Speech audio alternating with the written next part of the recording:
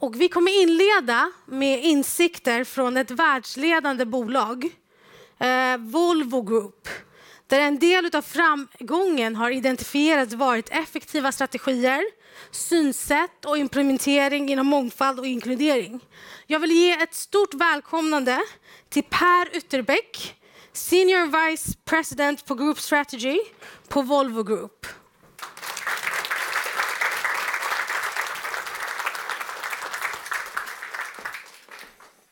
Tack Madeleine, kul att vara här.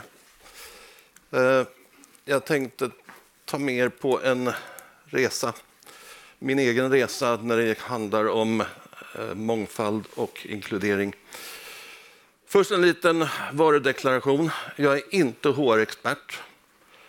Och som ni ser så är jag inte heller representant för någon minoritet i näringslivet.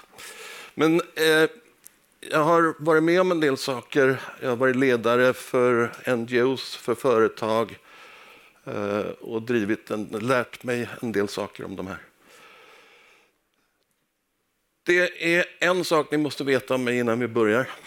Jag fick inte så jättemycket med mig hemifrån. Men en sak hade jag. Min farfar var frikyrkopastor. Han lärde sina barn betydelsen av att alla människor har samma värde. Och hans barn har fört det vidare. Gul och röd och vit och svart gör detsamma, har han sagt. Ni kan ju förstå den frustration och den ilska som finns i den här tonåringen när han upptäcker att inget av det där var ju sant i verkligheten. All den här ilskan och frustrationen kanaliseras i politik. Den första organisationen jag går med i är Amnesty International, där jag fortfarande är medlem. Sen med en tonårings logik så väljer jag naturligtvis mellan kommunistisk ungdom och Moderata ungdomsförbundet.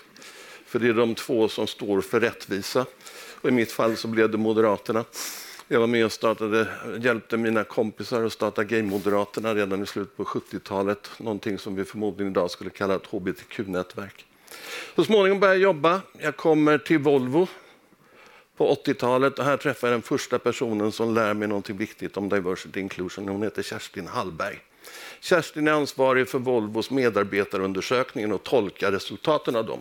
Och hon har upptäckt att team med mångfald har högre medarbetarengagemang än andra team.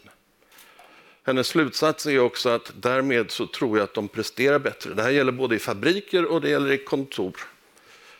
Mångfald på den här tiden handlade väldigt mycket om kön och ålder. Och inkluderingsarbetet handlade om att riva ner utviklingstjejerna ur våra omklädningsrum. När den första försöket att fusionera Volvo och Renault misslyckas 1992, 93 så lämnar jag Volvo och blir konsult.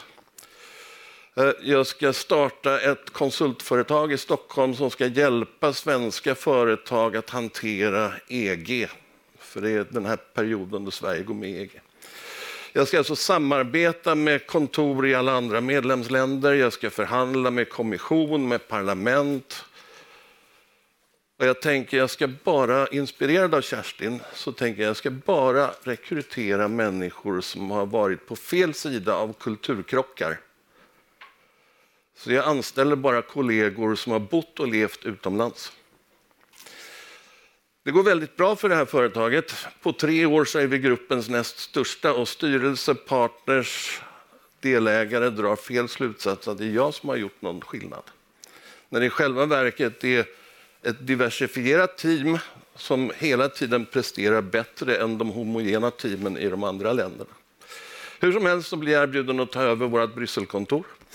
Där får jag ett riktigt diversifierat team. Jag har folk från Nordamerika, från Kamerun, från Afghanistan, från Skottland, från Sverige.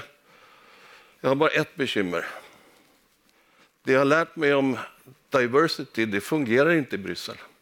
Det här gänget förlorar massor med pengar. Det som saknas är inkludering. Och jag säger inte att inkludering är rätt. När mina kollegor från Kamerun, Afghanistan, för att inte tala om belgarna med all sin fiskvärme, sin medhavda lunchlåda, då uppstår det spänningar i ett kontor. Men de stora clasherna är inte de man tror. De stora clasherna är mellan en amerikansk 30-årig kvinnlig moral majority och en 30-årig svensk kvinnlig liberal feminist. Och att börja den här resan, jag kommer ihåg att få de här högpresterande, bonusintresserade konsulterna att lägga tid, fakturerbar tid på att prata om värdegrund, det var helt omöjligt. Så vi hyrde en gård utanför Bryssel på landsbygden en helg. Och vi inledde hela den helgen med dikten There must be more to this than that. Det vill säga det måste finnas något annat skäl att gå till jobbet än att maximera bonusuttaget. Det här leder mig till insikt nummer 1. Framgång kräver mångfald. Idag så vet vi att Kerstin har rätt. Det finns mängder med forskning som visar att är man duktig på mångfald och inkludering så växer man fortare, man har högre avkastning, man har nöjdare kunder, man har högre medarbetarengagemang. 1 + 1 är alltid större än 2 så länge 1 + 1 är olika. Det var också i Bryssel som jag träffade nästa viktiga person på min resa. Jag hade ett samarbete ihop med managementskolan på Oxford University. Där träffade jag en kvinna som var en ung forskare som hette Sue Dobson. Hon är idag acting dean på Sagda skola, så det har gått bra för henne i karriären. Hon forskade kring organisationsdesign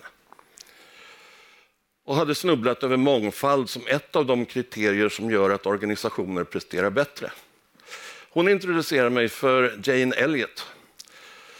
Jane Elliott är en lärare i Nordamerika som år 1968 gör experiment med sina 3:e årskurselever.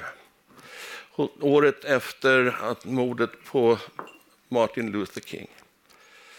Hon delar upp dem i grupper, inte utifrån hudfärg utan utifrån deras ögonfärg. Och så behandlar hon blåögda på ett annat sätt än de brunögda. Och studerar effekten av det. 1992 så gör Oprah Winfrey samma experiment i sin världsberömda talkshow. När publiken anländer till studion så delas de upp utifrån ögonfärg. De brunögda får komma in i värmen, de får förfriskningar. De blåögda får stå kvar ute i kö och vänta på att få komma in. De brunögda tas in i studion först, de blåögda får vänta. Det här är vad som hände 30 minuter in i det programmet. Why doesn't Jane have a green collar on? She's got blue eyes. Because I've learned to act brown-eyed. I have a brown-eyed husband and 3 brown-eyed children. Why did you? And the message in this room is act brown-eyed and you too can take off your collar. Act intelligently and you too won't need your collar. None of you have acted intelligently yet. Oh, I've got a son that's blue-eyed. I've got 6 children. And some have hazel and some blue. And he's gone all through school with A's. Okay, what do you want to say, though? What you want to say? I'll tell you, but I have a blue-eyed daughter, and people look at her and they say to me, she's beautiful, but she has blue eyes. Those big blue eyes. Why? She's ostracized because of those blue eyes. I mean, she just stands out like a... I had blue eyes all my life. And Look at her. She's the only thing standing up right now, except myself. And complaining about having blue eyes. I'm not complaining. Have you heard about the dumb blonde? På mindre än 30 minuter så får man folk att råka i luven på varandra. Helt irrationellt. Men jag är rädd för att vi har glömt det viktigaste som Jane lärde oss. Var inte att rasism måste man lära sig. Hon lärde oss att prestation påverkas av förväntningar. För det här var som verkligen hände i klassrummet. Okay, you want to be timed this morning? Yeah. A. I use Orton Gillingham Phonics. We use the card pack. And the children, the brown-eyed children, were in the low class the first day. And it took them 5.5 minutes to get through the card pack. The second day, it took them 2.5 minutes. The only thing that had changed was the fact that now they were superior people. I thought we were going to get in the You went faster than I've ever had anyone go through the card pack. Why couldn't you get them yesterday? We had those collars on. You think the collars kept you? You just keep thinking about those collars. And my eyes kept getting rolling around. Oh, and you couldn't think as well with the collars on. 4 minutes and 18 seconds. I know we weren't going to make it. How long did it take you yesterday? 3 minutes. 3 minutes. How long did it take you today? 4 minutes and 18 seconds. What happened? One down. Why?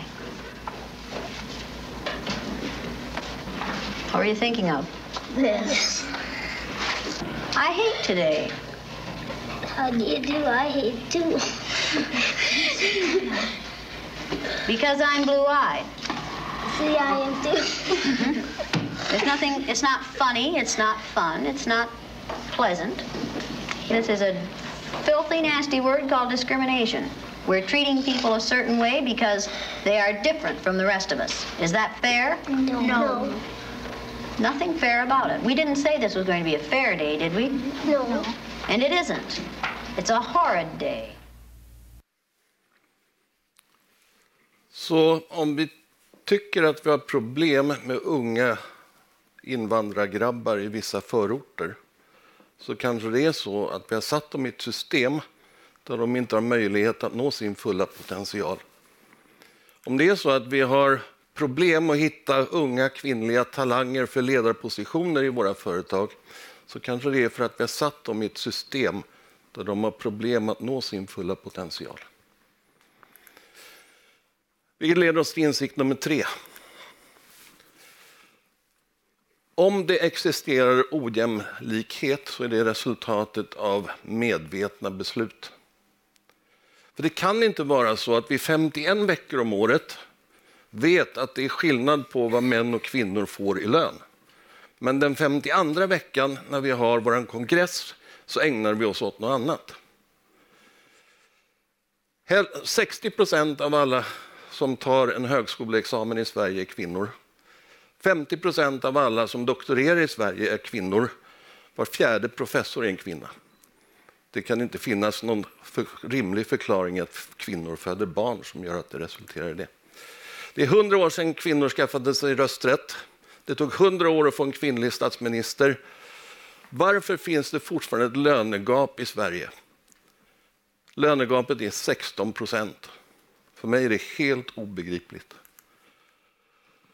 Om man skapar en sån här organisation så är det självklart så att begåvade kvinnor drar. Men det är inte det värsta som händer. Det värsta som händer är att du har skapat den perfekta kulturen där mediokra män stannar för evigt. Och vi har alla träffat på den här typen av organisationer. Nu är inte allting med diversity and inclusion bara problem. Det finns en massa möjligheter också. Den första är att det finns en global talangpool mitt framför ögonen på oss. I själva verket bara ett klick bort. Och använder vi inte den talangpoolen så gör vi inte vårt jobb ordentligt. Ni ska få träffa 2 av mina kollegor. Första är Sinval. Sinval är från Brasilien. Sinval gör en karriär i grävskopebranschen. Men han kommer inte vidare för firman han jobbar för är tysk. Han klickar sig runt på LinkedIn och där hittar han, och har vi några hårmänniskor här så kan ni föreställa er hur lätt det är att rekrytera ingenjörer till centralorten Braås i den djupaste mörka Smålandsskogarna. Men Sinval hittar en jobbannons, söker, trasslar sig igenom hela vår rekryteringsprocess, får jobbet, packar ihop sitt hem, tar med sig sin fru som är sjuksköterska som håller på och tar om sin legitimation i Sverige. Det går bra för Sinval. Han befordrades förra året. Sinval är med i mitt livs program. Han är mentor åt 3 adepter samtidigt för han tycker han har något att betala tillbaka till samhället. Här har ni Shreyas. Shreyas är från Indien. Shreyas pappa är guldsmed, så Shreyas lär sig väldigt tidigt att varje gram räknas. Han behöver hjälpa till att försörja familjen, så som 12-åring så börjar han klippa gräset hos rika förortsbor. Han är, som ni ser, han är ganska charmig, så han får fler kunder än han kan hantera. Så han börjar anställa sina kompisar, och till slut har de så många gräsklippare så att Shreyas öppnar sin andra business, gräsklipparverkstan. Och det är där Shreyas säger, där förstår du Per, det var där jag blev förälskad i motorer. Han pluggar, det går bra i skolan. Han kommer in på en mängd universitet runt om i världen, men familjen har inte råd, så till slut så blir det Chalmers. För det är ju gratis. Han lyckas väldigt bra på Chalmers. Han vinner 2 år i rad, så vinner han Scanias CSR-tävling för ingenjörsstudenter. Han säger, du vet Per, jag hade tur med grupperna. 2 gånger så är han bjuden på lunch i Södertälje med Henrik Henriksson, blir bjuden jobb på stående fot med Shreyas. Han vill till Volvo. För likt många indiska pojkar så vet han att Volvo, det är ett bra varumärke, för det är världens finaste bussar. Till slut lyckas han ta sig in på Volvo. Det de här 2 killarna lär oss, det är, för de har kämpat sig till oss. Tänk om vi kunde öppna oss och sträcka ut oss och vara offensivt närma oss de här grabbarna innan de ens vet att det finns ett Volvo att längta till. Allt det här handlar om förändring, och det här är vad vi får lära oss om förändring. Folk hatar förändring, och det är inte bara så att de hatar förändring, de hatar verkligen förändring. Jag tror inte det här är sant. För om det här var sant, då skulle det inte finnas ett Netflix, det skulle inte finnas ett Google, det skulle inte finnas iPhones. Folk älskar förändring. Vad de hatar är när vi förändrar åt dem. Jag vill be er om ett löfte. Och det är att om ni lär er någonting nytt här idag, så går ni hem, och när ni går till jobbet imorgon, då gör ni på ett annat sätt än vad ni gjorde idag. För all förändring börjar här.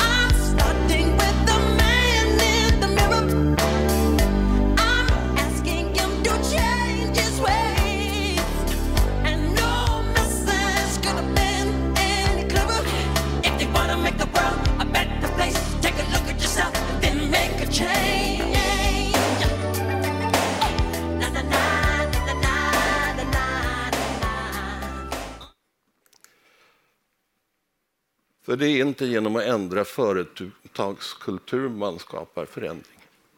Förändring skapas av modiga individer som vågar göra på ett annat sätt. Bli en av dem.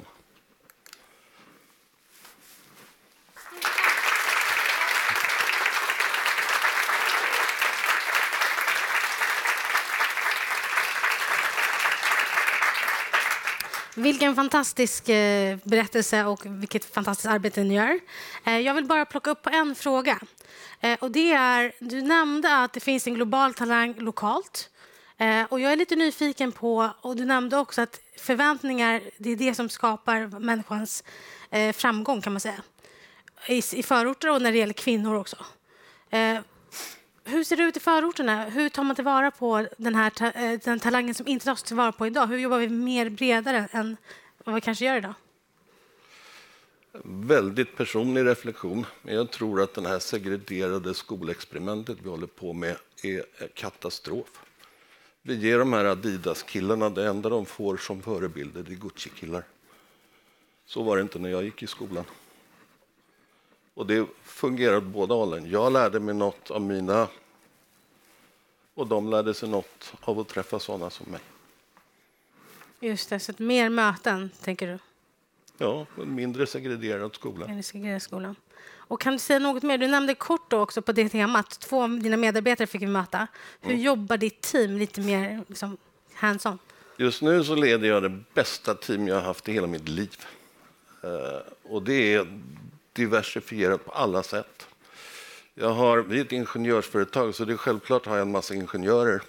Men jag har också finans, jag har juridik, jag har beteendevetenskap. Jag har, vilket är världsrekord för Volvos huvudkontor, jag har en som ännu inte har fyllt 30. Jag har 30, 40, 50 och 60. Jag har i geografi, jag har Kina, Iran, jag har Italien, jag har Zambia, jag har Nordamerika. Men jag har också Lysekil, för det är faktiskt lika viktigt. Verkligen.